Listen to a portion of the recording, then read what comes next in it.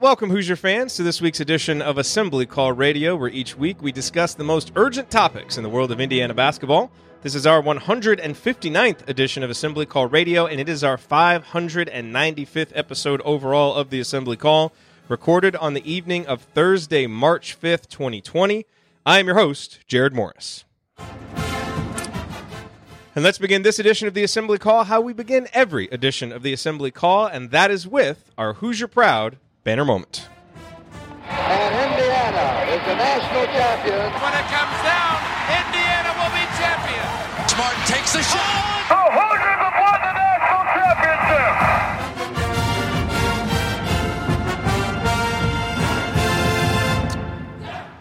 This week's banner moment occurred for me on Wednesday night, a few hours after the final buzzer had sounded on Indiana's 72-67 victory over Minnesota. It was victory number 19 on the season, one that most bracketologists think makes an NCAA tournament appearance probable for the Hoosiers. After hosting the postgame show, listening to Archie's press conference, and reflecting on the victory, it hit me how happy I was for the players, the coaches, and their families. Yes, the families too. Having grown up as the son of a college football coach, I know firsthand how important of a role spouses, parents, extended family, and friends play. These folks often live, breathe, sweat, smile, and cry just as much as their loved ones who are actually in the arena. I know how happy and relieved they must have felt on Wednesday night because there was a lot of pressure on Indiana to win that game, and they did. And it was an important win for a team that is undoubtedly improving down the stretch. On February 19th, Indiana was 47th in KenPom and 16-9 overall. 2 weeks later, IU was 36th in KenPom and has a home game Saturday for win number 20 on the season. Are there glaring imperfections with this team that frustrate us every single game? Yes. But it's so rewarding to watch guys fight through adversity, stick together, and take care of business, which is what Indiana has done all season. The Hoosiers have lost only one game all season long that wasn't a Tier A game, and even that was to a top 50 team. Look, the program still has a long way to go to fulfill the long-term vision Fred Glass laid out when he hired Archie, and progress has come slower than we all expected. But here's the bottom line. This season already represents a third straight step forward in the Archie Miller era, with a whole lot of basketball still to play. I'm excited to see what this group can do down the stretch, and these last 5 performances should give us all legitimate hope that Archie and the boys still have some more winning to do. Our team here at the Assembly Call definitely looks forward to supporting them for as many games as they have left, and I'm sure you feel the same way. All right, now let me introduce my esteemed co-host for this week's show. Andy Bottoms is off tonight. He is spending his time how he usually does on these evenings early in March, reviewing other bracketologists' projections and cackling with laughter whenever they differ from his own. These guys are real-life idiots. Yes, they are, Andy, especially compared to you and Coach. But here with me tonight, to my left, it is the coach, Brian Tonsoni, and in place of his theme music tonight, based on popular demand, a Twitter poll that I just put out moments before we started here, we are going to relive 25 glorious seconds from his rant during the AC After Dark portion of the Purdue postgame show. Hit it. People can mischaracterize this all they want. But when you show up in the chat room and you say, we lost this game because the coaching staff is totally incompetent after winning 2 games and getting Khristian Lander, you really show your ass. You can mischaracterize that all you want, chat mobbers. But you show your ass when you say totally incompetent. You can say something is wrong, you didn't like his game plan, you didn't like his timeout, but you show your ass when you do that. That's just not right. And that comes from a coach. Coach, people love that rant. That is going to get a lot of play on future episodes of the Assembly Call, I have a feeling. It's Tonsoni time. What's on your mind? Wow, sometimes you just say things and then you got to live with them for the next, 3 months or whatever. It was like 11:30 at night, I think. We were all tired. Are you kidding, and cranky. Coach? You should make T-shirts out of that rant, just a front, and then put the whole thing on the back. The next home field apparel shirt. You show your ass. Yeah, put me on the front and then that on the back and. Let's do it, Jared. We got to work it out for We us. actually should do that.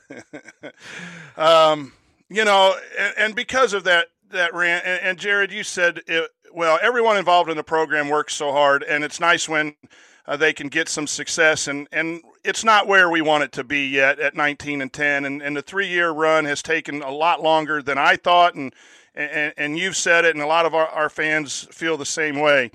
But it looks more and more like we are going to go dancing, and I think that's a step in the right direction.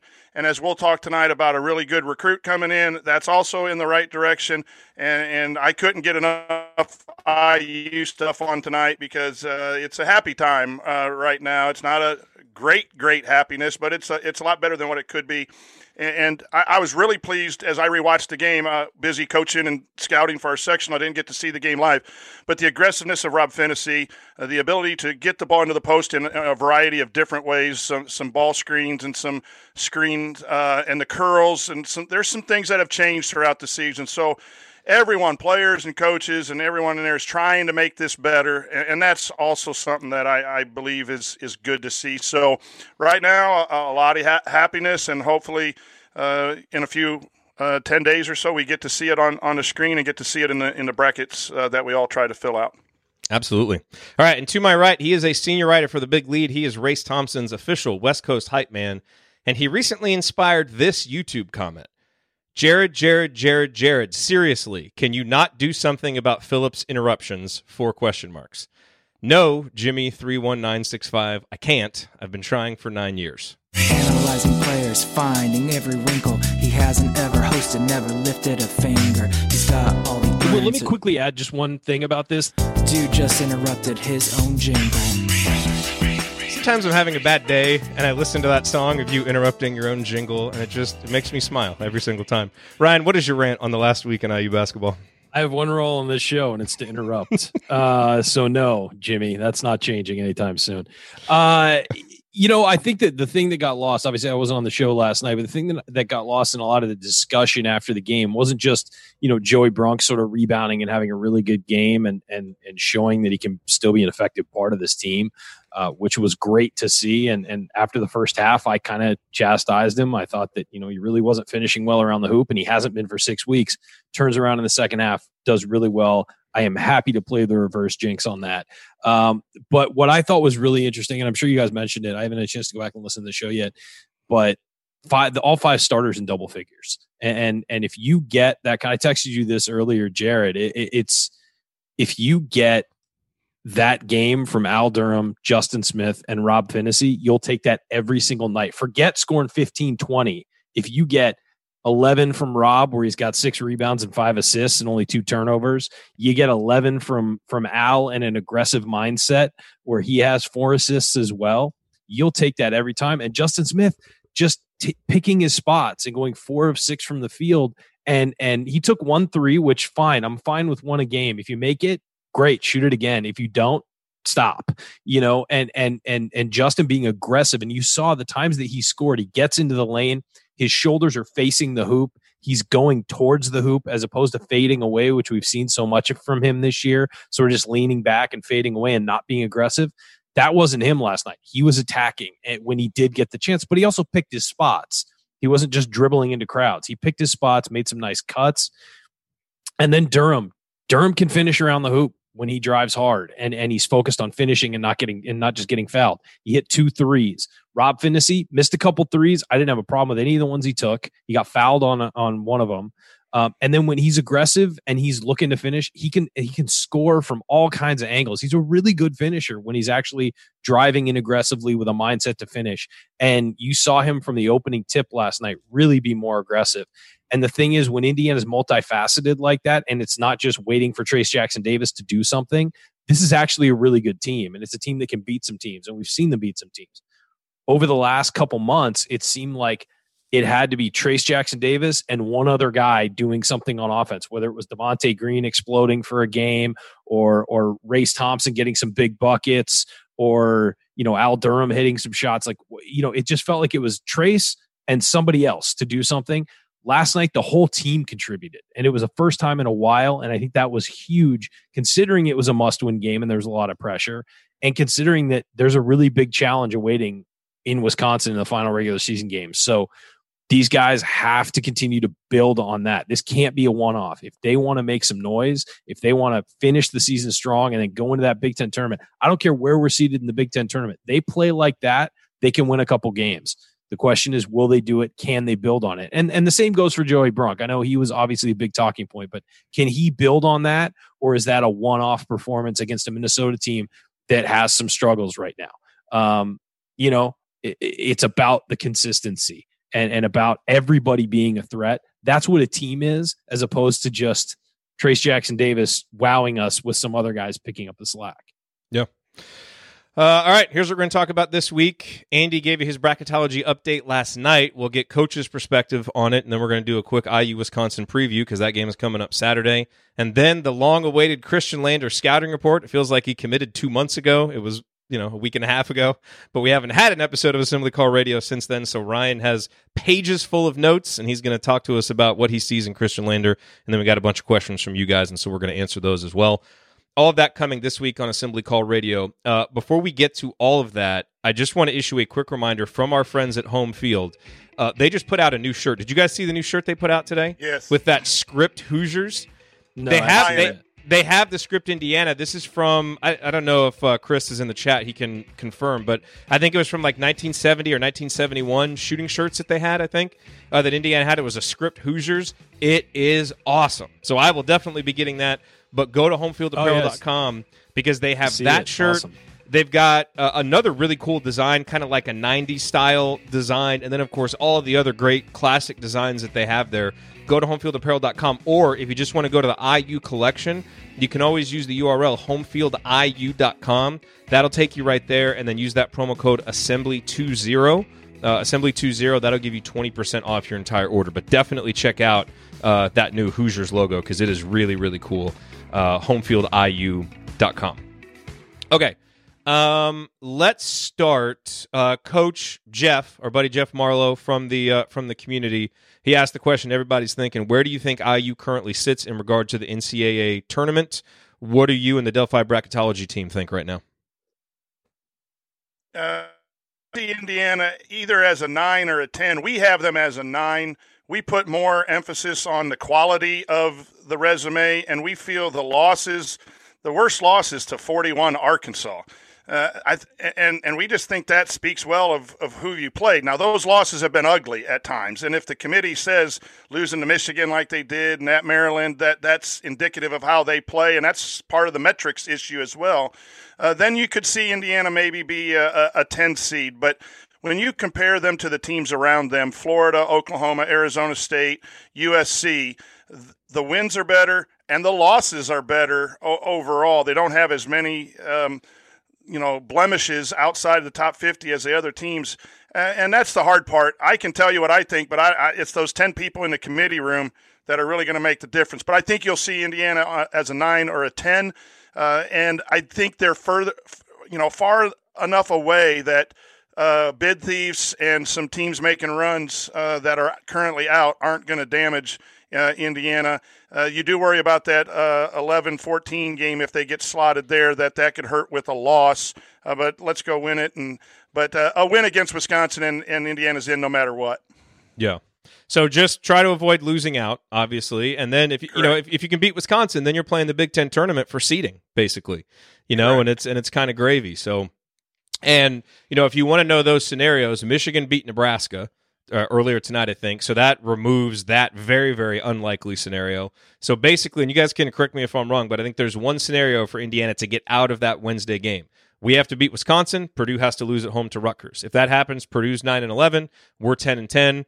And we are above them. If we're tied, obviously they have the tiebreaker over us. So that's the only way. Honestly, the easier path might be to be on the first day. I mean, because it would slot us against Iowa potentially with how things look right now. And facing a Fran McCaffrey team in late February or March is never a bad thing. So you have a chance to pick up the extra victory. I mean, if you're not expecting to win the tournament, you have the chance to pick up the extra victory against Nebraska. If that's how it lines up. I just don't think that's going to actually do anything for you. I know, but it gets you. It might be something. Let's say you lose to Wisconsin, it might get you to 20 wins, and then that looks better than 19, and then you can roll. So I agree. I just think that I've seen a lot of the scenarios where Indiana winds up getting that bye, and the path doesn't look as appealing as to play on that first day, unless you feel like you're going to win it and you need the extra day, for rest or whatever. But I think that it's really not a terrible thing if Indiana plays that first night against a bad team. It can notch another win. No, we know that wins are important, as we saw last year. It's not, and most of the teams are in by the time the tournament starts. Anyway, it is playing for seeding. It's down to a couple teams that make that deep run, or if Indiana were right in that last four, then those games do become important, and maybe winning a Wednesday game would help. But I think Indiana's safe enough away from that scenario that, unless they just lose twice and everyone else goes crazy, I think it's not a lock, but it's pretty comfortable. Stephen asks, what does IU have to do to make a run in the Big Ten tournament? End whatever curse is killing us in the Big Ten tournament. Here's the hope. Coach Knight came back. That people have speculated that maybe there's a whole Big Ten tournament curse because of, Coach Knight hated the Big Ten tournament and all that stuff. So, it's as good of a hypothesis as any, given our history in the Big Ten tournament. So, no, what needs to happen, he said, who do you think has to step up? I think everything that Ryan talked about needs to happen, and then Devontae needs to go out and make shots for a few days in a row. And if that happens, we can make a run. All right, guys, let's talk real quick about Wisconsin. What an interesting season they have had. They were 6-6. And, they've had addition by addition, and it seems like addition by subtraction, because Micah Potter, who was a transfer, who did not play in that first game, has come back and been outstanding for them. He's using almost 30% of possessions. He's grabbing 30% of the defensive rebounds when he's on the court. He's really efficient. He has been really good. And then Kobe King obviously transferred. He was their leading scorer in Big Ten play, and that hasn't hurt him at all because they have won 7 games in a row. Now, it's worth noting that in this win streak for Wisconsin, they've beaten Nebraska, they've beaten Northwestern, they've beaten Minnesota, and they beat Rutgers at home. Which, look, you have to win those games, and obviously winning 7 games in a row at any time in the Big Ten is impressive, but it's not like they've gone up against a murderer's row. And I say that just to say, yeah, they've won 7 in a row, but this has been maybe one of the softer runs of teams you can get in Big Ten play. So they're going to be really good, though, and they've beaten good teams on the road. They have veteran guards. They shoot a lot of threes. They make a lot of threes. Coach, what do you think are the keys? Besides the obvious stuff when you play a home game, what are going to be the keys for Indiana to beat Wisconsin Saturday? Well, I think they have to keep playing solid defense, and the matchups have to be really watched.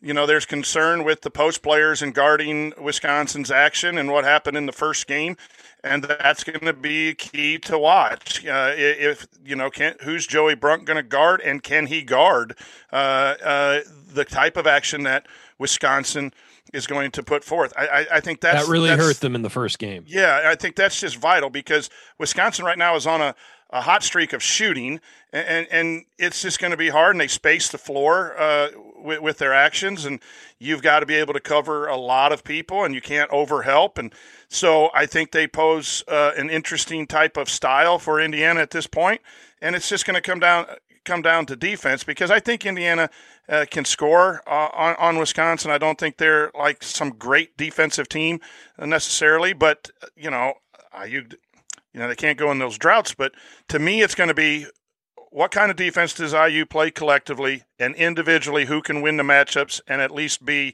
50-50 if there is a tough matchup. So I'm going to be watching to see who guards who and how well or how poor they do early in the first half. Important to also remember, Rob Finney did not play in that game. Armand Franklin started. Demezy Anderson played 20 minutes. So just like Wisconsin's a much different team, we are a much different team now. It's a different roster, yeah. And look, I think that the key here is the two things that Indiana has struggled against are good 3-point shooting when teams just light them up from the perimeter, and then mobile big men who play inside out. And those are two things that they've struggled with. I would expect Race Thompson to get a lot of minutes in this game, even if he's not doing much offensively, just because Nate Reavers is a guy who can step out on the floor and hit a shot. And he did that against them. And Reavers, I think, scored 20 against them in December. And he was the key. He got them started early, and Wisconsin got on a roll, and Indiana never recovered. And Indiana did something that they've done at times, and that is they let a guy get comfortable. They let a team get comfortable shooting. They get into a rhythm, and if that happens at Assembly Hall, that's bad news. If a team gets comfortable shooting at Assembly Hall, that's bad news for Indiana, because Indiana's defense is meant to stop the drive, not meant to stop. They're meant to force players out, and they'll welcome contested jumpers. And if you're making contested jumpers against Indiana, especially this time of year, you're more than likely going to win. And so the key for Indiana is to close out to shooters under control without fouling and never let them get comfortable. And that did not happen when they played Wisconsin earlier in the season. And that was a runaway from the very beginning. It felt like a runaway from the very beginning. It just felt like Indiana was never in the game. Yeah, I agree. Race is going to have to play some. They might have to play small with Justin at the 4 and have Hunter in there to cover some of the action of Wisconsin. And you know, Joey got the game ball and did some good things, but sometimes you're better matched up. It's a bad matchup. Teams, and then other times it's a bad matchup. It might be a bad matchup, and I might believe that his minutes might be a little limited on Saturday. Here's what I'll say, though. The problem with having Joey out there, and Joey's going to start. He's started all year. We know that's not going to change. And Archie Miller addressed the starting lineup in his post-game press conference. And gave what a he great said answer, too. Yeah, it made sense. And here's the thing. You cannot let Reavers get started. And that was what happened in Wisconsin. So he's going to start Joey Brunk. Does he put Trace Jackson-Davis on Reavers when he moves out to the perimeter? Do they do something else? Do they have some help on him? What do they do? And how do they compensate for that? Because Reavers getting going early was what got Wisconsin going early when they played the first time. And Kobe King scored 24 points that game too, and he won't be there. He did. And Indiana's got to get their dudes going. They got to go inside and make Reavers and Potter guard. And you know, you never can count on foul trouble either. But it is our home court, and you know, everyone thinks we got a reputation. So let's call it in for one game and get those guys on the bench. And another key against a team that shoots well, if Indiana, I mean, I'm never going to assume that Indiana's going to light it up from 3. So what they have to do is they have to make their free throws. If they get to the line, they got to make their free throws, because that's a lot of extra points the other team's going to be getting. You need to finish and get some extra points on your end. Yep, we will have the post-game show for you as soon. It won't be as soon as that game ends. Remember, it is senior day for Devontae Green and Deron Davis, so the post-game show will start after the senior speeches. So just kind of stay tuned to Twitter and all that stuff, and we'll send the link out as soon as we get going. But huge opportunity for Indiana to get win number 20, stop Wisconsin's unexpected march toward a Big Ten title, and just beat those Badgers. I get sick of losing to them too, so let's beat them again at home just like we did last year. All right, coming up, the much-anticipated Khristian Lander scouting report, another huge recruit for Archie Miller from the state of Indiana, a five-star point guard, obviously a position of need. We will assess his strengths and weaknesses and how he fits, whether he comes next year or the year after. Stick with us on the Assembly Call.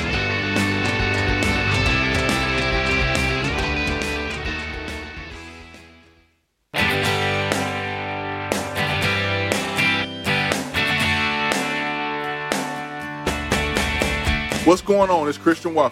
What's the only thing better than an epic buzzer beater? Celebrating it with friends afterwards. Join my guys Jared, Andy, Ryan, and Coach on the Assembly Call after every IU game. Go Hoosiers. Thank you, Christian. Welcome back to the Assembly Call. You can find all of our content at our website, assemblycall.com. And if you ever want to join the chat mobbers during our unedited live broadcasts or watch those replays and see all of the between segment banner, then check out our YouTube channel, youtube.com/assemblycall. All right, I'm Jared Morris. I'm here with Ryan Phillips, here with Coach Brian Tonsoni. As we always do when Indiana gets a commitment, it is scouting report time. So if you were, living under a rock, I guess, over the last week and a half, you might have missed that Khristian Lander, basically Indiana's, prime recruiting target since Trace Jackson-Davis committed, he surprisingly committed to Indiana. I don't think anybody was really expecting it to happen when it did, but it happened. He is currently in the class of 2021, but obviously the big storyline around him now is, will he reclassify to 2020? And everything you read seems to suggest that he wants to, and they kind of have a plan for it to happen. And so it looks like things are moving in that direction. That doesn't mean that it's guaranteed. Ryan asked me before we went on what I thought. I said, just based on kind of stuff you read in here, 70-30, that he will. But it certainly seems like things are moving steadily in that direction.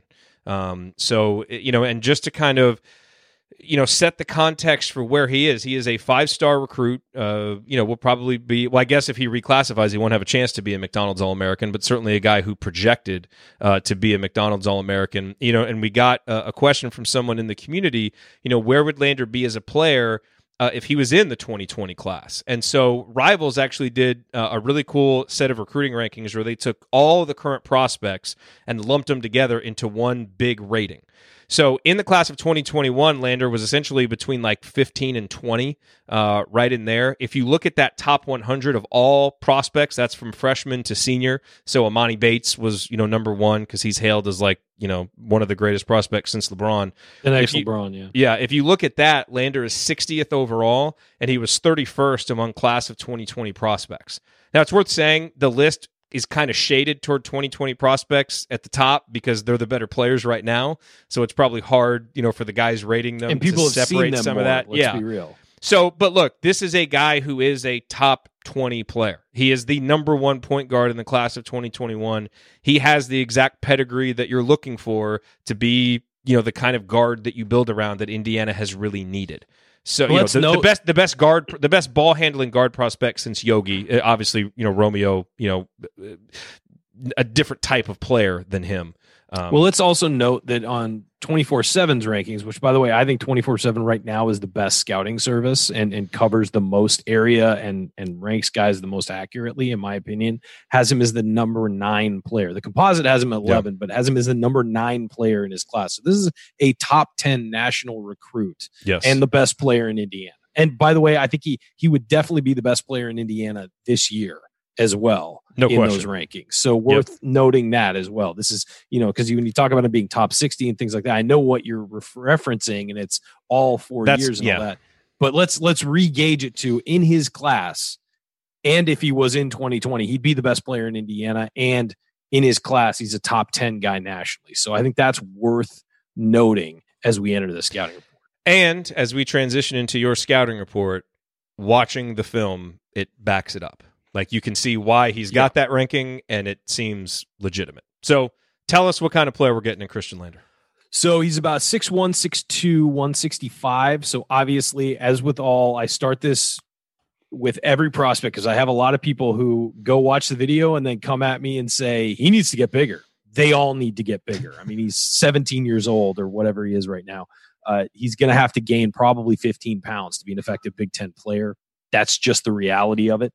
But again, we've seen what IU strength and conditioning program can do. That's definitely doable. What surprised me is how small he plays when he has the ball on the perimeter, but how big he plays in close. He's got long arms. He does finish very strong despite being a skinny kid. He could be bodied off the ball in the Big Ten a bit, roughed up. If you see that Purdue style defense that got played against some of our guys, that really bothered some of our guys, that could impact him. Especially if he reclassifies. That's going to be the important thing to keep in mind. I'm approaching this scouting report as if he will. Okay. So if the guy who is right now comes in next year, he's going to struggle a little bit. He needs to get bigger, needs to get stronger. From a ball handling perspective, he is an outstanding ball handler. He keeps the ball in close. One of the things you see guys get out in front of themselves and dribble away from their body. He does not do that. He can get a low dribble going in the middle. He dribbles through traffic really well. He just has a good sense of where he can put the ball on the floor, making sure it's going to pop back up and hit his hand. He's really surgical with that. He again, dribbles through crowds all the time with no issue. He is very confident with it. He's strong on the ball against this level of competition right now. The question is, how's he going to be at the next level? That's what we just went over. But he's very strong on the ball now, and he's really difficult to take the ball away from. He has an insane hesitation move that he uses almost all the time, where he pulls back and then springs forward. He is so quick once he decides to go with his drive that it's almost indefensible, and you're going to have to rotate somebody over to help him, which helps because he's got great vision and can give the ball up to somebody else if he gets doubled. You can know that hesitation's coming, and you'll still get beat. You could see guys he's playing, waiting for it, and he still gets sucked in. It's almost like swinging at a changeup. You can know, they can tell you the changeup's coming, but you want to look for the fastball. He explodes out of his crossover and gets moving to where he wants to go. When he crosses over, he's going somewhere. He's not just going to cross over for show. He has sort of a plan and a pattern of where he's going. Finishing around the rim, he is a great finisher. The one issue I saw was he finishes with his left all the time. Even when he's on the right side of the floor, he'll finish with his left. And that needs to be altered. He needs to get better with his right hand, because in college basketball, teams are going to key on his left hand and make sure he's left-handed, by the way. So he's finishing with his left hand is his strong hand. But he can finish on lots of weird, strange angles and still find ways to get it in. He can lay it in. He sometimes does a little hop shot thing where he sticks it off the glass.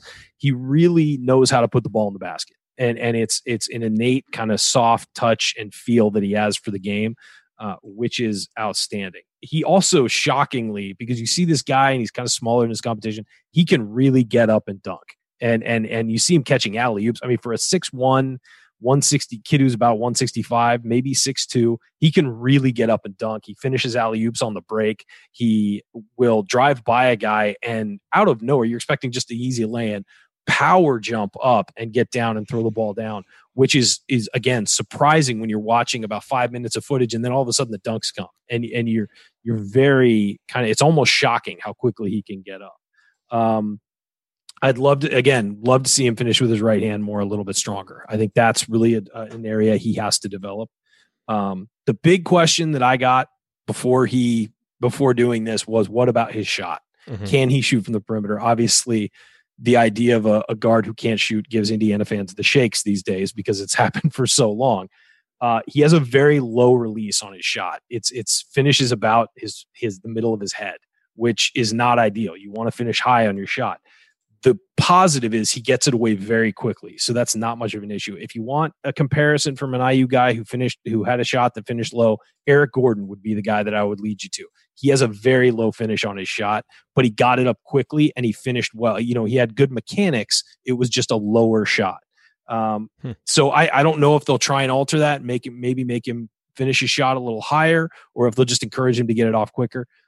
He's a good three-point shooter. He gets really good rotation on the ball. He's a developing shooter. I said good, but developing, and I can see it becoming a good shot. One thing that he does a lot of, though, is he has his lead left leg is out further than his right leg, so he's not square to the hoop. That's an easy fix that they could work on over a summer. And you know, when you have such a talented prospect, coaches are loath to change anything they're doing. Indiana's probably going to want to change that, so he's more square to the hoop. You've seen Al Durham become more square to the hoop this year when he shoots, and it's worked for him. It's gotten better, and you've seen, especially lately, his mechanics are much better because he's more square to the hoop. That's going to be something Khristian's going to have to work on. One thing about his shot that is nice is I mentioned the touch around the basket. His touch on his shot is great as well. He does a lot of pulling up in like the 10 to 15 foot range, and it's just soft on the rim every time. It may not be a perfect shot, but the softness of the touch lets it kind of sometimes rattle in, which is a positive because you're not going to be perfect on every shot, especially at that age. And the ability to just kind of put it on the inside of the rim and let it go in is really a positive. I think that with his shot, though, he does need to take the next step. And it's especially if he's going to be playing in college where everyone's going to be playing off him because he's so quick with his dribble. He's going to need to take that next step as a shooter to just get himself square to the hoop. Make sure that release. The other thing he does, he pulls back his release a lot. And that's something that it's kind of showboaty when guys like fire it up and pull their hand back. He needs to keep it up and finish through the shot as opposed to pulling his hand back. I'm sure that drives coach nuts when his guys do that, but I don't like that. Yeah. And it's an easy thing to fix too. It's just follow through and pose on your shot every time. As far as athleticism, I mentioned he surprises with his explosion. He doesn't look like he just watching him because he's not that big and he's not that strong. He doesn't look like he'd be, oh, that's a great athlete. He really does have some explosion to him. His drives, he's lightning quick. His first step is fantastic. And then he's got that ability to really get up around the rim. And that helps him as a rebounder. He's a really good rebounder for a guard. He's got long arms and he gets up quickly and is willing to shield guys. Even when he doesn't have great position, he's able to shield guys and go get the ball. And that's impressive. The Hoosier Hysteria dunk contest with he and Jordan Geronimo added to it's going to be fun. Going to be very fun. I will say also that athleticism is going to help him on defense, and that's the next section I've got is defense. again, he's a willing defender. He goes out, but it's high school defense. He goes after a lot of steals, tries to get in a lot of passing lanes, things like that. But here's the thing, like Romeo Langford, he's never had to be an excellent defender. He's just so much better than everybody else that he can play his own level of defense. Romeo became a good defender, and now he's considered one of the Celtics' defensive stoppers. But that was because they put he was an underrated defender last year too. He was. But that's the thing, is Archie got him on campus and was able to mold him into a defender like that. Lander has that ability in him for sure. I think that he plays good defense, but you almost feel like it's not enough and there's another gear. But again, he's in high school basketball. He's in AAU basketball. Those are not places where a guy that talented is going to really hone his craft as a defender. I think the tools are definitely there. The key, obviously, because he's a point guard, is passing. And one thing that I saw from him is that he's got outstanding vision where he sees the whole floor. A lot of times you get point guards and they see the floor in quadrants. So if you're driving to the left side, you see the one pass away, the closest pass, you see the next pass, and maybe you see the post. But you don't see what's going on the other side of the floor. That's not Lander. He sees everything, and he is able to deliver pinpoint passes to every quadrant on the floor. And no matter where he is, no matter what he's doing. And he does a lot of times young guys that are again playing AAU or the best player they're gonna face that year. They drive to the rim and look to score every single time, regardless of what happens with doubles or guys coming over or guys challenging him. He goes up and has that basketball sense to know if there's someone closing, there's somebody open, and he finds them. And it's a bummer for a guy like him because the rest of his team is never going to be as good as him. So sometimes he'll make a great pass that doesn't get finished, but that's the job of a point guard, is to find those open guys when you don't have that perfect lane. He's very good at, and I think that is his best attribute, is his ability to get past someone on a drive and know whether or not he's going to be able to finish or whether this guy cutting on the right side or standing out at the 3-point line has the best. He does that calculus in his head very quickly and finds the open guys, and he delivers passes on time. He delivers no-look passes that, while they're no-look passes, don't feel flashy. They feel like what's needed at that time. So whereas some guys you see throw no-look passes to be fancy, it's almost like Lander's doing it because that's the best option. He just has that next-level basketball IQ, and his brain is consistently going. And you can see him sometimes, if you watch some of his highlight videos, he's standing at the top and he's dribbling back and forth, but he's not dribbling back and forth to show off, to go by his guy. He's waiting for something to develop and waiting to see where things will develop. Almost like he's, it's a chessboard and he's trying to figure out how to get the pieces in the right place and where to attack.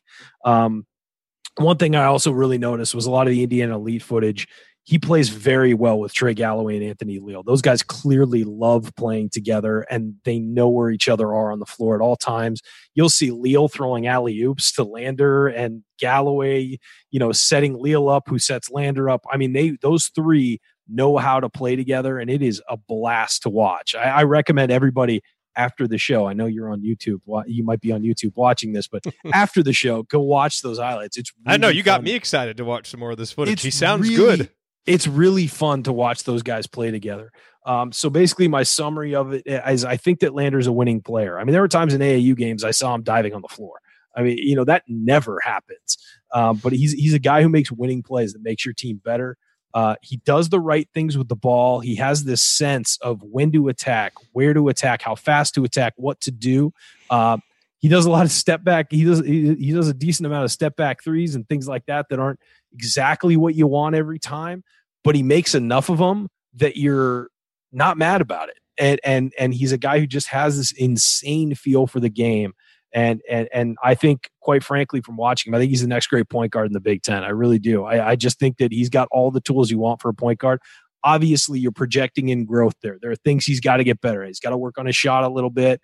He's got to get a little bigger, and he's got to buy in defensively. But if he does those things, there's nothing stopping him from being the next great Big Ten point guard.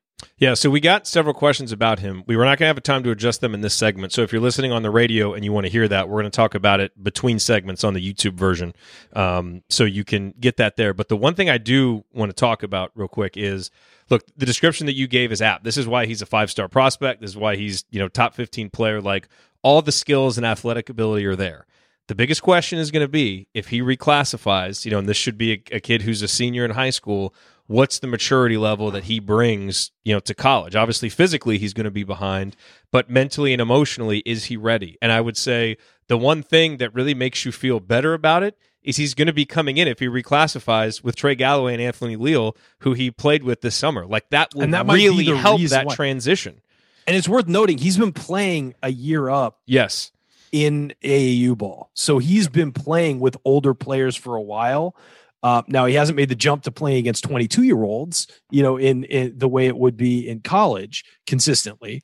But and expectations should be put in check for that reason. Think back to Yogi's freshman year and all the growth that he needed, and he was ranked around, the same as Lander. Like, there will be ups and downs for a young point guard, but Coach, you look at him. I mean, all the physical tools and all the skills that you would want for a player that age, it's all there. I would point to a couple things that Ryan said from a coaching perspective, and for our listeners. One, instincts. He's got the instincts of when to go, when not to go, when to shoot, when not to shoot. Yes, at times he's at high school. When you got a guy like that, he's probably going to take some shots that are questionable because he's so good and has to. Yeah.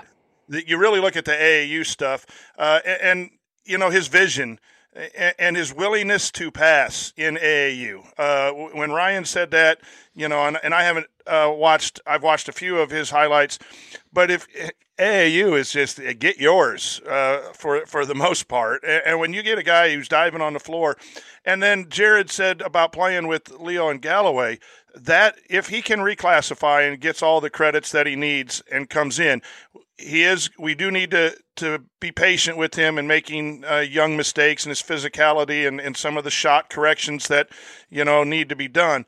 But as a coach, you can't coach those instincts and that knack for playing the game and playing Stuff the game at teach. that level. Yeah, you can't teach that. And so you'll try to eliminate the struggles, but you can just let him go. And I think what's nice, too, is you have two ball handlers that can play at the same time, and you could almost never have a non-ball handler out there.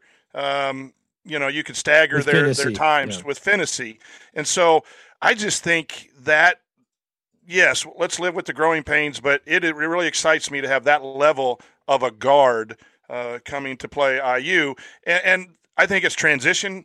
Archie wants to play a transition game. I think Lander fits that perfectly. I think, directing the offense, he's been struggling getting Finney and everyone to run the offense. I think Lander's that guy. If he can accept that role of not just being the lead scorer, which I think he can, but he can really run an offense, I think. And so those things from a coaching perspective are really good to hear. He's got the mind of a senior. I mean, he really does. When you watch the way he breaks down the game, quickly in his mind when he's driving, he reacts to what the defense does, and he's honestly fantastic. I'm really excited to see him in Green Crimson. Awesome. All right, we are going to talk more about that during the break. So again, if you're listening on the radio, you can listen to the podcast or on YouTube. But when we come back for segment number 3, it is question time. The mediocre question of the week is back, and a bunch of other good ones. So we will answer those next. Stick with us on the Assembly Call.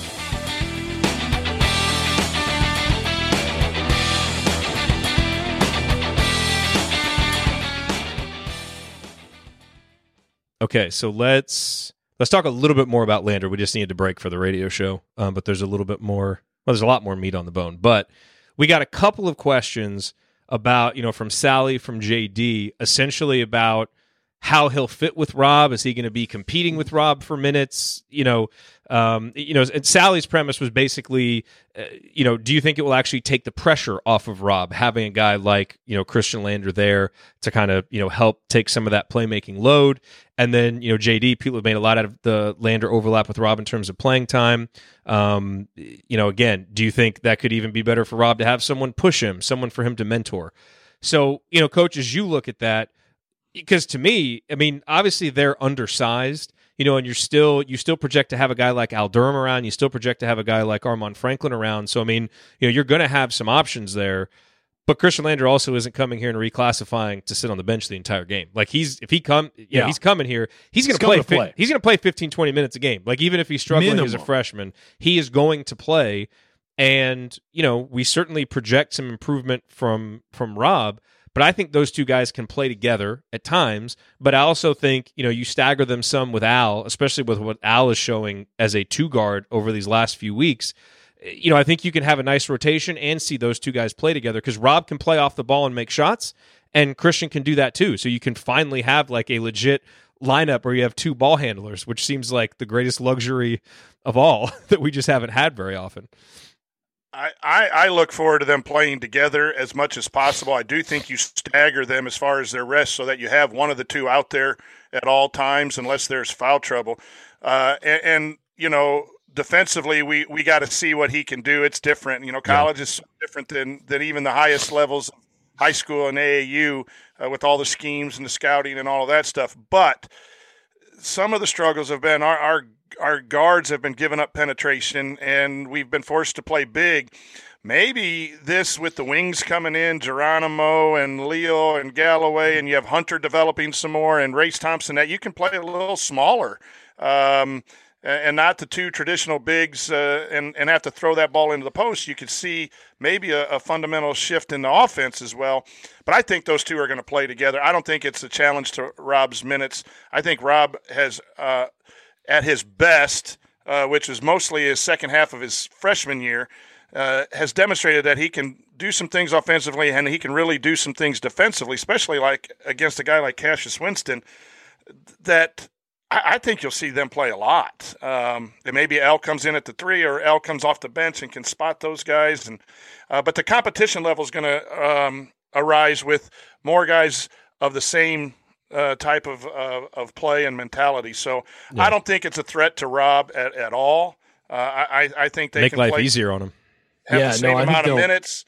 Yeah. And he can relax a little bit too. He doesn't have to be the only one that can run the offense and run the fast break, and then when he goes out, the offense kind of gets stagnant. I mean, look, ideally by next year, Rob is the guy that you pencil in for 35 minutes, and all the rotations go around him, and he rests when he's tired. That's what we need Rob to be. He hasn't been that guy. We talked about it on the postgame show last night, finally playing 29 minutes against Illinois, 30 against Minnesota, because he's playing better, and I think Archie just trusts him to play more minutes. That's what we need him to be, and whether it's health or confidence, whatever.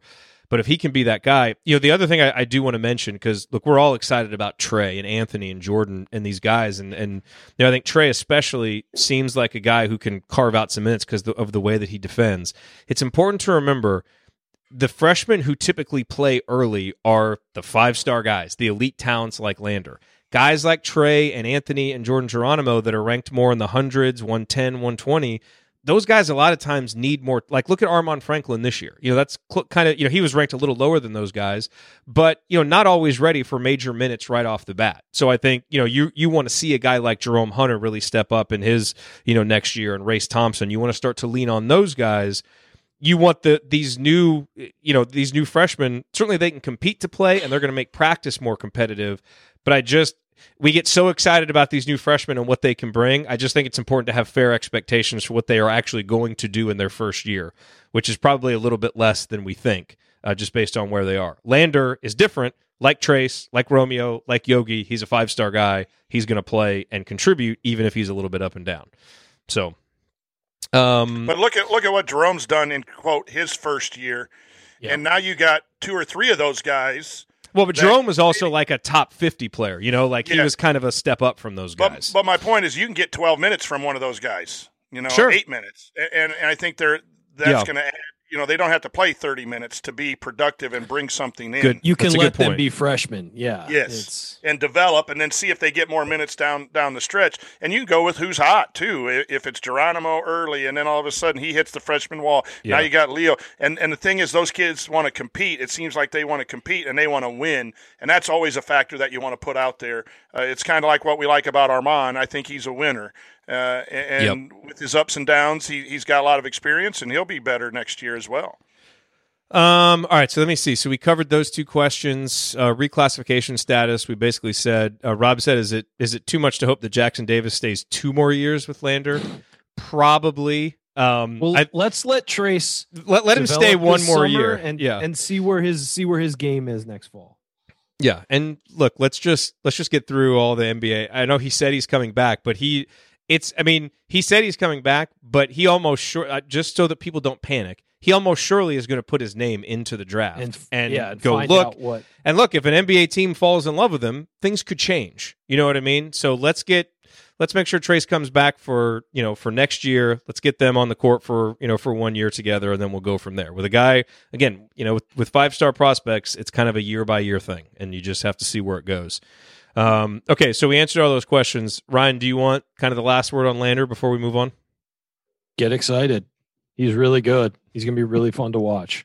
And he's more, Trace has been an instant impact because he's that good, and he's he's big or whatever. Lander is a guy who changes the complexion of your team because he's running the offense and he's the guy getting the ball in. And Romeo was a huge impact guy because he was the focal point of your offense, just like Trace Jackson Davis. But when you get a point guard, a top tier point guard, it makes everybody better, and it changes the complexion of how you even run your offense. So it's more like the other guys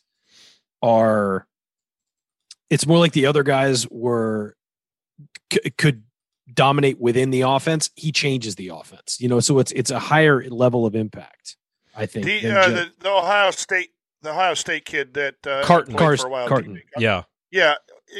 Is that kind of a Lander or Lander better? Or no, I think Lander's better. I think Carton's more of a scorer. Is more of a pure scorer, more of a combo guard.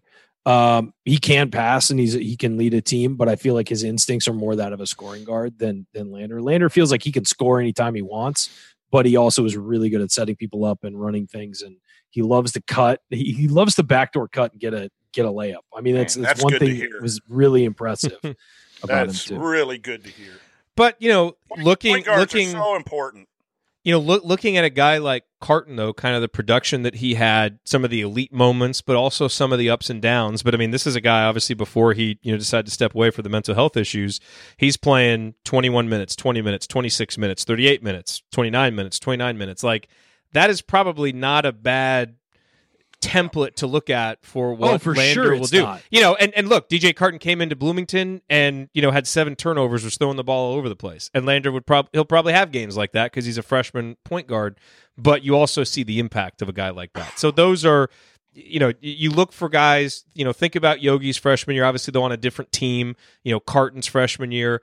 And what's helped with Ohio State when Carton was there is they had some experienced guards to help smooth out some of that. And Indiana projects to have some of that with Rob, with a senior Al Durham. Those are guys that might not be elite talents, but as juniors and seniors, they should be solid Big Ten players that can give you a little bit more consistency.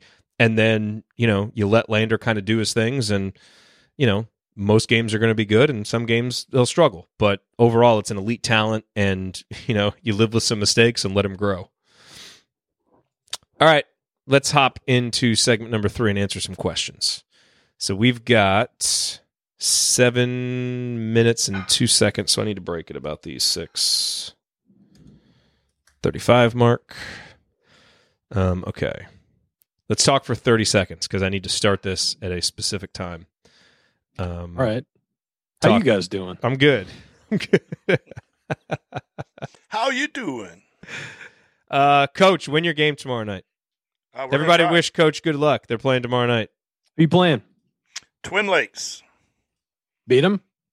We lost by 5 in the regular season. Didn't play our best, and so we think we have a really good shot. All right, here we go.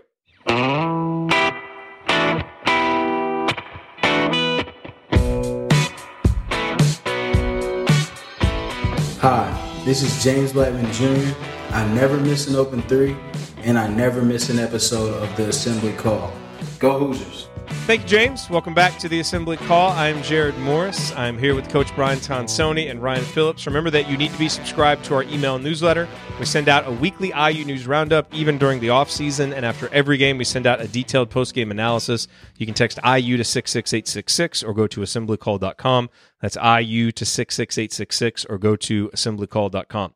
All right, mailbag time. All these questions submitted via our private IU basketball discussion community, which you can learn more about at assemblycall.com/community, except for the first question, which we will get to, which was submitted inside of the chat mob in the middle of the show, because that is what this guy does, because he is very, very mediocre with when he sends his questions. It's not that good, but it's not that bad. question.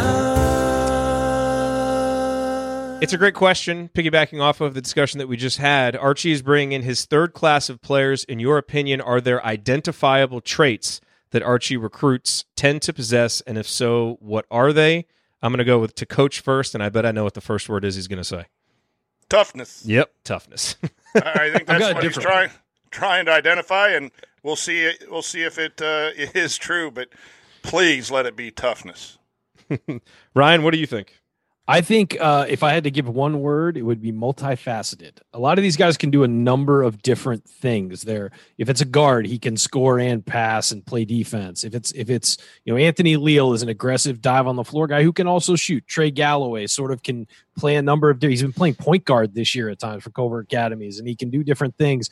You look at Race Thompson, Jerome Hunter. I mean, the guys who are playing for them can all kind of do different things. So that's what I think he's going for. I don't know. He's a guy who's going to emphasize positionless basketball, but it's that kind of thing where guys can play on multiple spots on the floor, do multiple things, and help you in multiple ways, which is in modern basketball, is what you got to do. The other thing that I would say is just enthusiasm for basketball. Like a lot of the guys he brings in, they seem like just guys who love to play.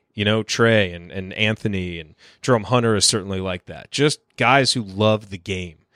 Because I think Archie hasn't won a coach like playing hard and getting up for basketball games. He wants guys that are going to bring that. And I think that comes with some of the toughness, coach, that you talked about. But just guys that have an enthusiasm to play and enthusiasm to work on their games. So, we'll see. Next year, obviously, he'll have 3 of his classes in there. So we'll see what kind of dividends it pays on the court. From Patrick, we'll direct this question to you, Ryan. When are they going to let Race take that shot at the top of the key? It's been wide open for at least the last 2 games. He can make it. Shoot the ball. One a game.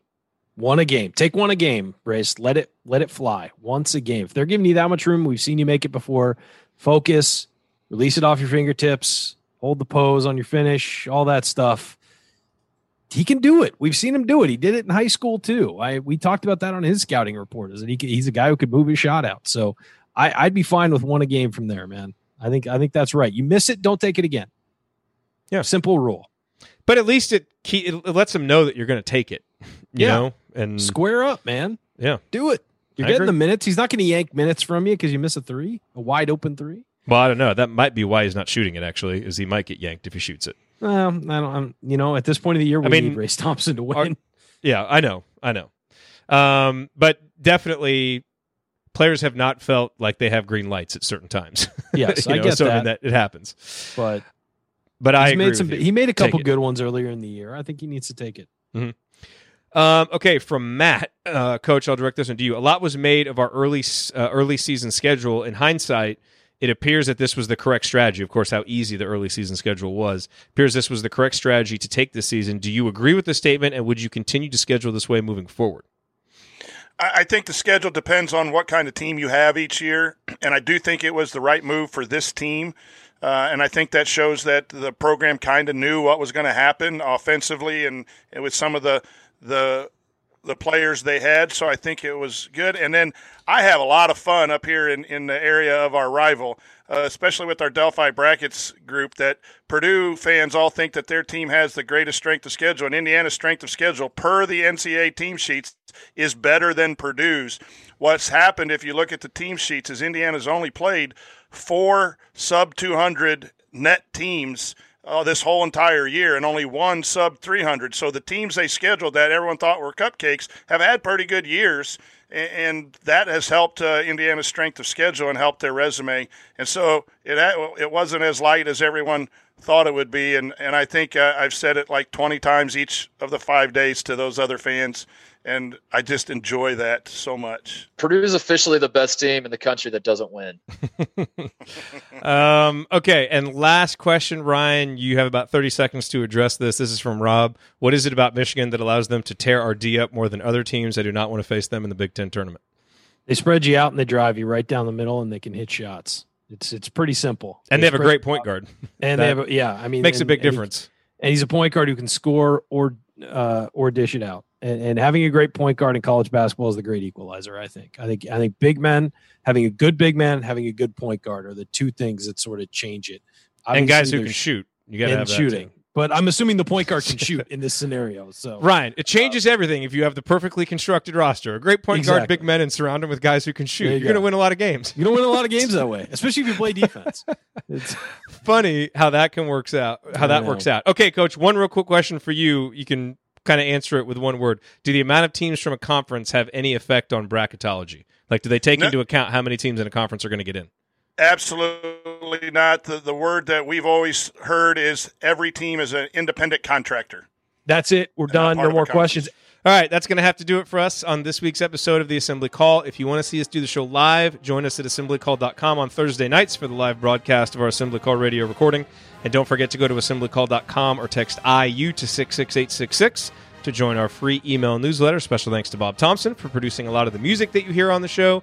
And thank you for listening. We'll be back to talk with you Saturday after IU Wisconsin, after the senior speeches. Until then. Take it from me, Max Bielfeldt. Keep your calves flexed, your elbows in, and your eyes on the rim. And go Hoosiers. Thank everybody for coming out. All right, I got to get out of here, folks. Thank you. Here I come. This is Don Sony. It's an oldie but a goodie. We need a Bielfeldt right now. Hey, I'm gonna big man. I'm gonna piggyback on that Michigan thing too, and this is something that I don't understand in college basketball. Teams either hedge one way, and maybe they change in game, but maybe it takes 8 games before they decide to change the way they hedge a ball screen. Why can't you hedge differently depending on who's coming off the ball screen? Like Xavier Simpson can't hit a 3 to save his life. He needs 19 seconds to load it up from his waist. So go under that ball screen instead of high hedging with the great passer, and you got then the other shooters. That's something that does that depend on your roster? I mean, you got to trust guys to execute a scouting report. Okay, and I hope no Twin Lakes fans are listening, but we do different things. We do different things based on who has the ball in different scenarios. So I'm not going to say what the game plan is for tomorrow night, but we do it in high school and expect our guys to know when it's this person and this person either screening or back screening or ball screening or whatever. We're going to do action A, B, or C. And we expect it of our guys. And we complain and film when they don't do it. Good luck tomorrow, Coach. I got to go eat dinner, but good luck. Right. Thank Rooting for you. Waiting on the result tomorrow. Give our best to Madeline. I will. Go drink some balsamic vinegar. Balsamic vinegar, yeah. All right, guys. Not as good as tiramisu, but pretty good. Good scouting report, Ryan. Thanks, man. It's good stuff, man. All right, Coach, you have time for a couple more quick questions? I sure do. Okay. Let's see. We got JD's. We got Rob's. Oh, this is going to be an easy one from Bill, I think. Joey Brunk has a terribly jerky hesitation in his free throw form, and it seems to be getting worse instead of better. Is it appropriate or even possible to correct this motion this late in the schedule, or would it be preferable to wait till the offseason? To a lesser degree, this could apply to Trace as well. That's got to be an emphatic no. You would never change a guy's shot in season. No. Right now it's about confidence, and you don't want to get in their head so that the other parts of their game that they do well, you don't want people thinking too much. And yes, it needs to be fixed. And sometimes you don't even fix it in the off season, because especially if the shot's going in, but to fix someone's shot at this age, when you're a junior and senior in college, takes a lot of breaking it down and then a lot of fixing. And are you better at working on footwork and skills and strength and other things with the time and where you need him to shoot? Yes, free throws are very important. I understand that. But again, that it takes, muscle memory is so funny to break down. It's like your golf swing. Everyone out there plays golf. You go to the instructor and you hit the ball well on the range, and then you go back out, and after 3 or 4 beers and hole number 13, you're back to the old cranky shot that you had, and all that money you spent on lessons is wasted. So swinging your golf club into your bag like a baseball bat, just the stuff that we all do. Very good. It's hard to do. In the high school level, I've decided not to mess with kids' shots. Now, most of the time, they're the ones who are going in. And then the ones who aren't going in, you just tell them to be screeners.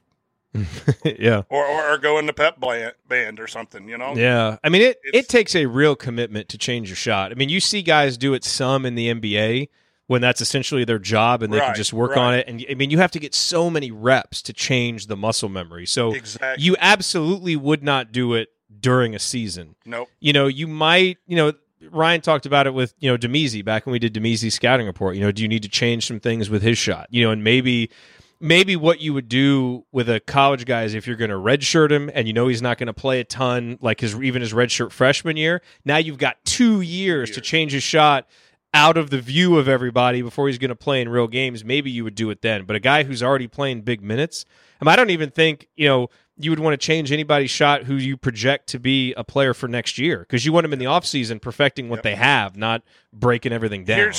I always told my assistants that no one talks to our players, about shooting except the head coach.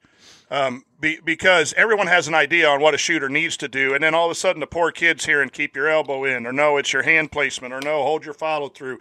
It's going to be one consistent. If you have something to suggest about player A's shooting, come tell me, and then I'll go watch him in a drill, and then I will communicate it to him. And it wasn't that I didn't trust the assistants. It's just it's such a mental thing, and little things, shoulder going forward or backwards, or just your footwork, that you start thinking about one thing and then something else goes wrong, and it's just a confusing thing. So we always had, I always told assistants, just say, hey, shoot with confidence, or something common that wouldn't really get into the mind of a shooter. It's that tricky. But it's amazing. Shooting is such an interesting thing because, by the time you get to college, especially if you've grown up playing, it is so ingrained. I texted you guys. I went and played basketball for the first time. I was on a basketball court, playing, it was the first time in 5 years. And I stepped out there. I am out of shape. There are a lot of things I can't do. I could not play. I could not guard a chair. I probably couldn't go up and down the court 2 or 3 times without, keeling over. I could still shoot it. You know what I mean? I stepped out, went right around the horn, made all the threes, stepped up, and I was making 80% of my free throws. It's like Coach Wood. Yeah, well, because I just, I grew up shooting, and I haven't put any focused practice on it since high school, but it is just burned in there, man. Put me on a basketball court with a ball, and I can just go make some shots. So to try to change something that is so ingrained that you can step away for 5 years and still step right back on and make them, that's, that has to be such an intentional thing to do, and you got to really know what you're doing. So for you dads out there, when you have young kids at age 6, 7, 8, or 9, get them a smaller ball. Yeah. And get them a smaller basket, 8 to 9 feet, and just make sure their form is perfect.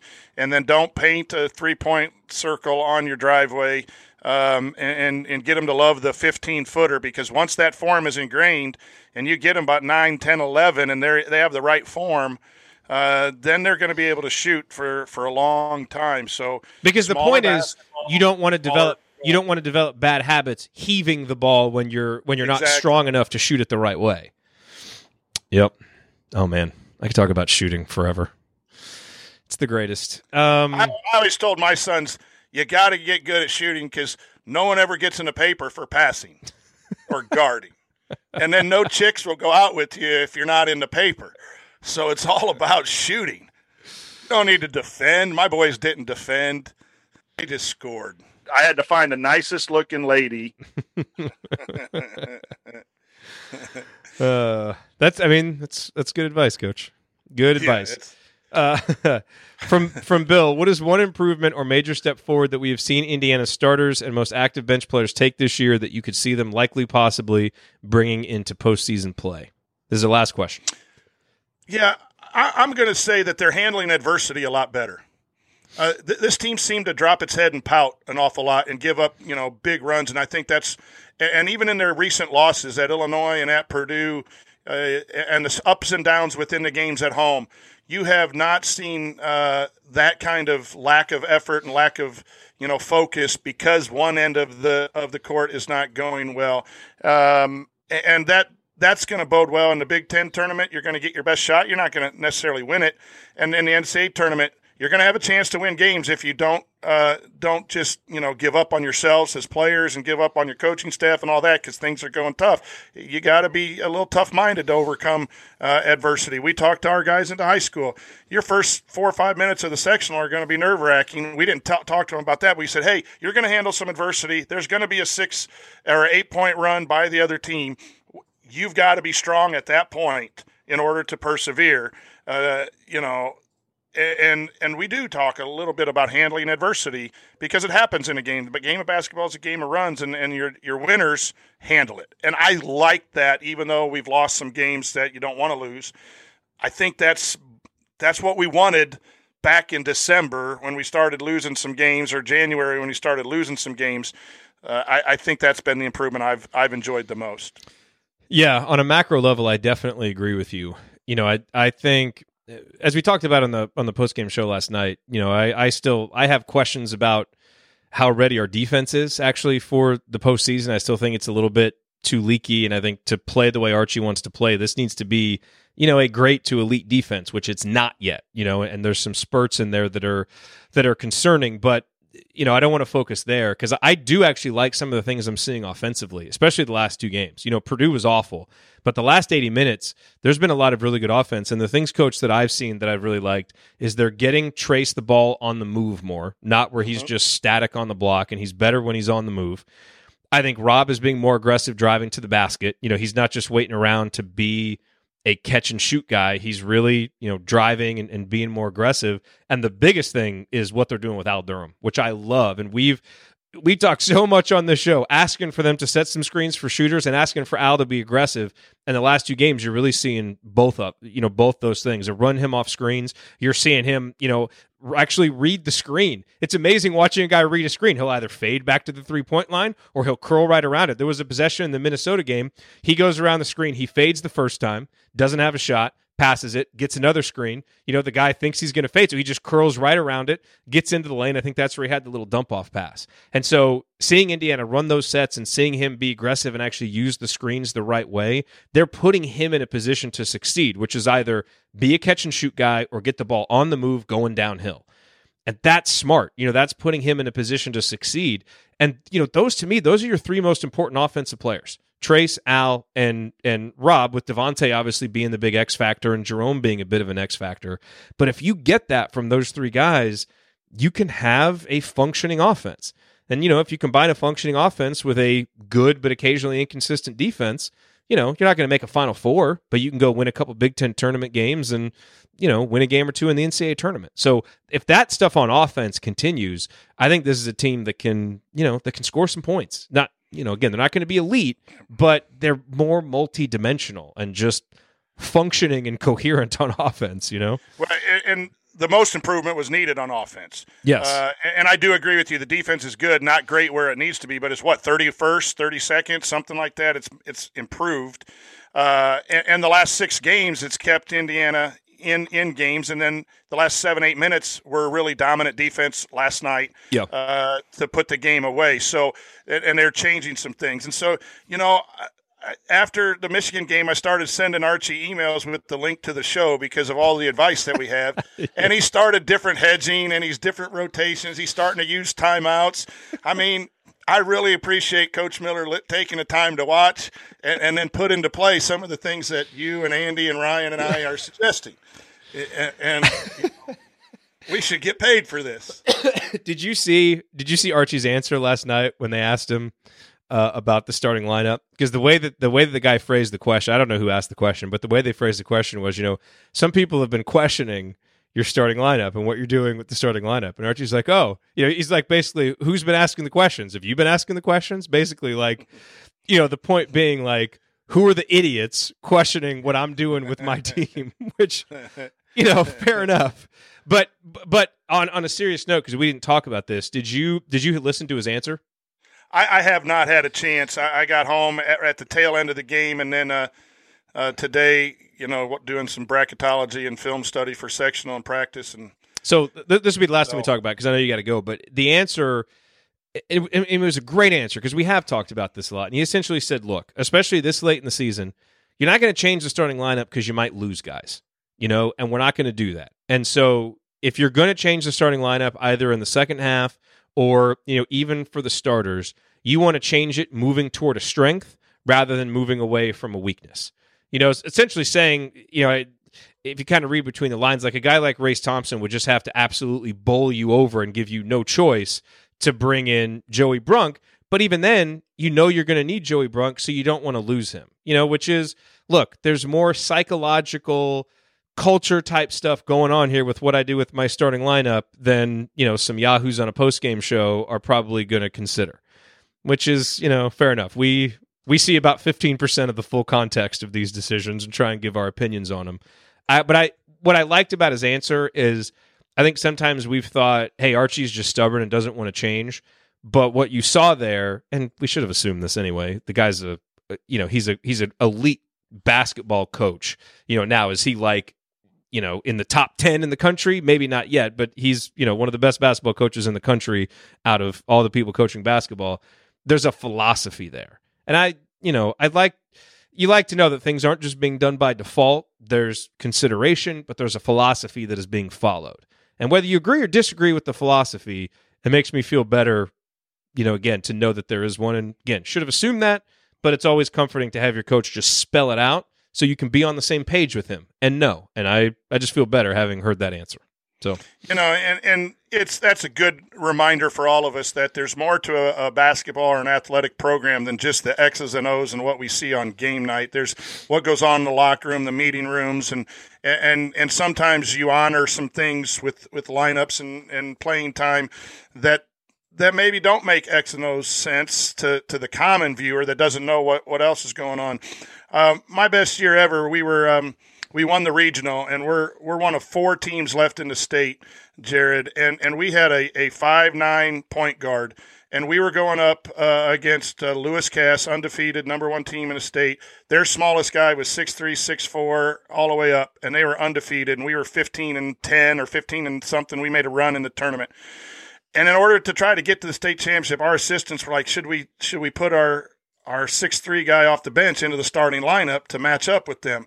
And I said, no, this kid went into the starting lineup at Christmas time, and he's the reason we turned our 3-8 season around to win. Now, minutes might be diminished, but I can't, after winning a sectional and winning a regional with that starting lineup, make a change, because that could do more harm in that game than playing him for 2 or 3 minutes, coming up with a strategy to survive, and then some other things. And that kid was a tremendous reason why we won all those games and had the best season I've ever had as a head coach, and 1 game away from the state championship. And he played a lot of minutes. He had to play some minutes in that game as well. But that was a bond that young man and I had, and to this day we have, that he wasn't going to come out of the starting lineup simply because it might have been a matchup thing. And then it was my job to communicate if he's going to get a little bit less minutes. But those things happen in a program at all levels, and it's a good reminder what he said and then what you just shared,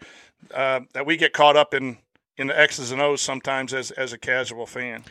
And it's not necessarily to say that the way Archie's talking about doing it is right for everybody, because some coaches, some programs, the culture there, the philosophy may just be, hey, we're going to do matchups. Coach Knight did that some. But Archie is clearly building culture around starting matters. And so if he sits Joey Brunk on the bench, Joey Brunk's going to take that as like, oh man, I am really doing something wrong because of what it means. And so context is everything, and Archie has shown more recently that if things aren't going well in the first half, he'll make a change for the second half. But that's why I love hearing those explanations, because it makes it all make more sense. Quick thought too is this team needed toughness and work ethic and togetherness, and Joey Brunk brought it from the day one, and more so than anyone from what we're hearing. And that's your dude. And he's, you asked about the one word about recruiting. That's Joey Brunk. It's toughness and those kinds of things. And, you're saying to the team, this is a guy who's at practice early. This is a guy who lifts weights hard. This is a guy who won the belt. This is the guy who did this. These are the kind of guys that I'm going to play with, I'm going to go to war with. And it's hard to replace a guy like that when he's struggling because he still represents everything you believe in as a coach. You're going to keep that guy. So hopefully that's the reason. And you got to applaud Archie, and we're playing better basketball, so it's working. Thank you. You're welcome, Archie. Hey, I'll call you later, dude. I have a mad crush on Archie Miller. And our conversations, Coach Archie, have been really good lately. Appreciate it. I don't know how much money I would pay to just do one of these shows and have a camera on Archie's face to watch the facial expressions when we would question something that they're doing. Just to see that reaction would be, dude. I'm telling hilarious. you, I'll be honest with you. It'll piss him off because it pisses us off when anyone questions what we do. Totally would. I mean, it does. You ask your dad. You know, your dad is a coach. Anyone who questions, even if we admit we make a mistake, we should have guarded this ball screen a different way, this ball screen a different way. It's not because we didn't try to make the right decision. And then, you know, usually it's some. I won't even give you another drop, but it's usually somebody who played back when they had peach baskets that are telling us, you know, what we need to do. Yeah, Archie would not like it, but. It's all right. When I go to the fantasy camp, I'm going to tell him that we were some of the people questioning his starting lineups. As a preface, as a preface to how much I appreciated his answer about it. But just I would love to see his, because sometimes, man, the face that he gets sometimes when there's questions asked that kind of question a premise of how he's coaching the team, the look of just like, what are you talking about? You know, why are you asking me this question? Man, I tell you, getting media passes with Delphi Bracketology, you can definitely tell who the winning coach is and who the losing coach is. It doesn't matter if it's at Mackey Arena or Champaign where I've been, or Big Ten at the Crossroads Classics. Hey, the coaches who win, they'll laugh and joke and talk a little longer, and those coaches that aren't, they're ticked at everything. You know, what did you see? I saw the game. I saw we lost. I mean, it's crazy, hilarious. And I've been there, too. Like, you don't want to talk to us media types when you lose a game. Come on, man. Izzo's probably the most extreme of them all. Oh, yeah. He is. All right, Coach, go get some rest. Go win your game tomorrow night. Hopefully West Lafayette wins, too. And then we've got I don't know who I'm going to root for in that game. Man. Yeah, and you called us Mark Turgeon. I want this out on the podcast, too. Delphi Bracketology is not Mark Turgeon. I almost protested the show tonight. You think it's Mark Turgeon? No. You think what we do is Mark Turgeon? You know where that came from, right? I think we're 13th in the state. Yes, and they're 13th in Ken Palm. Yes, Andy's 11th, so he's Kelvin Sampson, and you guys are 13th, so you're Mark Turgeon. Sometimes it's fun to do, and sometimes it works out better than others. That one was, I thought, especially funny. However, the drop of Delphi Bracketology is not Mark Turgeon is definitely going to be pulled. Hey, if we hadn't had a bad year last year, we still would have been number one, and then we would have been Kansas, and then I would have been fired because of the stripper poles in high school and all that stuff, and Snoop Dogg smoking at the thing. I would have been fired. So I guess I'd rather be Mark Turgeon than Kansas. Yo, this is Sneak Dio Double Dizzle. All right, folks. How long can we keep Coach online here? Because the drops just get better the longer Coach stays on. Dude, I love this. I love the post game show. This isn't even the post game show. Or the post show. Mrs. Tonsoni loves it too because it keeps me awake. The longer you keep me on here, then the more time she gets to read or do whatever librarians do. Man. On a serious note, Jared, and I just want to Mrs. Tonsoni in our English department do something that's really incredible. It's called This I Believe. Every student writes a This I Believe essay. We pick 4 winners every class, 16 young people. We have a spoken poetry segment, some music, and video submission. And really, we believe in young people at IU basketball, but young people can do incredible things if you let them have some chance to state their opinions and creativity, both as coaches and as teachers. Kudos to my wife and her fellow English department. And I know there's lots of great things that go on across the country with education, but we were at the Opera House tonight, and I was moved to tears hearing some of the stories and the adversity that our young people have overcome here at Delphi. And we need to get, I'll end this, but young people are pretty awesome and they deal with a lot of stuff. And they can do some great things. So believe in your educators and believe in young people because they're incredible. It was a very emotional night, 2 hours worth of just incredible belief statements by some young people. And it just makes me all fired up to keep being positive about the Hoosiers and some other things. So, and what you do with your students at Delphi Bracketology, which is, you could look at it as like silly, we're ranking college basketball teams, but as you know, it's about so much more than that. The experience, the critical thinking, all the other stuff that they're doing. So, the community that you guys have built around that. So you're doing amazing work. And I know you do. I mean, I see some of the tweets sometimes that come from your students and your ex-students. I mean, you've clearly built some long-time relationships, which are... I got... I need to let you go, but I got a tweet from a former player of mine. He goes, my morning consists of humorous read through Delphi Brackett's Twitter feed to see what all the idiots have to say about why you haven't seeded their team. It's awesome. I really appreciate being an educator. It's a frustrating time across the country being an educator, but the kids are the reason. But yeah, we had to block someone from Delphi Bracketology for using language, or Twitter for using some bad language towards our kids. But good. That's uncalled for. Dominic said you guys should have a friendly wager if Western plays West Lafayette in the sectional final. We don't need that. That's hard because, I love West Lafayette. My old coach is still there, Coach Wood, so I obviously want to see them do well, but we want to see Coach win. So I don't know. I wouldn't bet on it. That's one of those impossible games. How do you pick? That's like if it's not exactly the same, but like when parents are watching two kids play against each other. Like, just want to see a great game. But man, if we knew that matchup was for sure, we got to take care of business. We'd fly you guys in, do a little post game. Oh man, you could interview your old coach, and you'd really have some drops if we didn't win it. I'd be like Archie Miller. No, Jared. We didn't mean to not block out in that last play. Yeah, we didn't coach that, Jared. I'd love to see Coach Wood's face if he ever heard me criticize someone for defense or. All you did was shoot it, Morris. Come on, don't be a hypocrite. All right, Coach. All right, I got some bracketology stuff to work on. That's right. Get a good bracket so I'm not Mark Turgeon for crying out loud. Hey, get those. I'm motivated more than ever. Get those rankings I ain't up. no Mark Turgeon. I know Mark Turgeon. You are not. I ain't no Mark Turgeon. You are not Mark Turgeon. Neither are my kids. You are not. All right. All right, everybody. Love you, Jared. Thanks for being here. Great talking to you, Coach. And see you, man. Good luck tomorrow night. Oh, Coach is gone.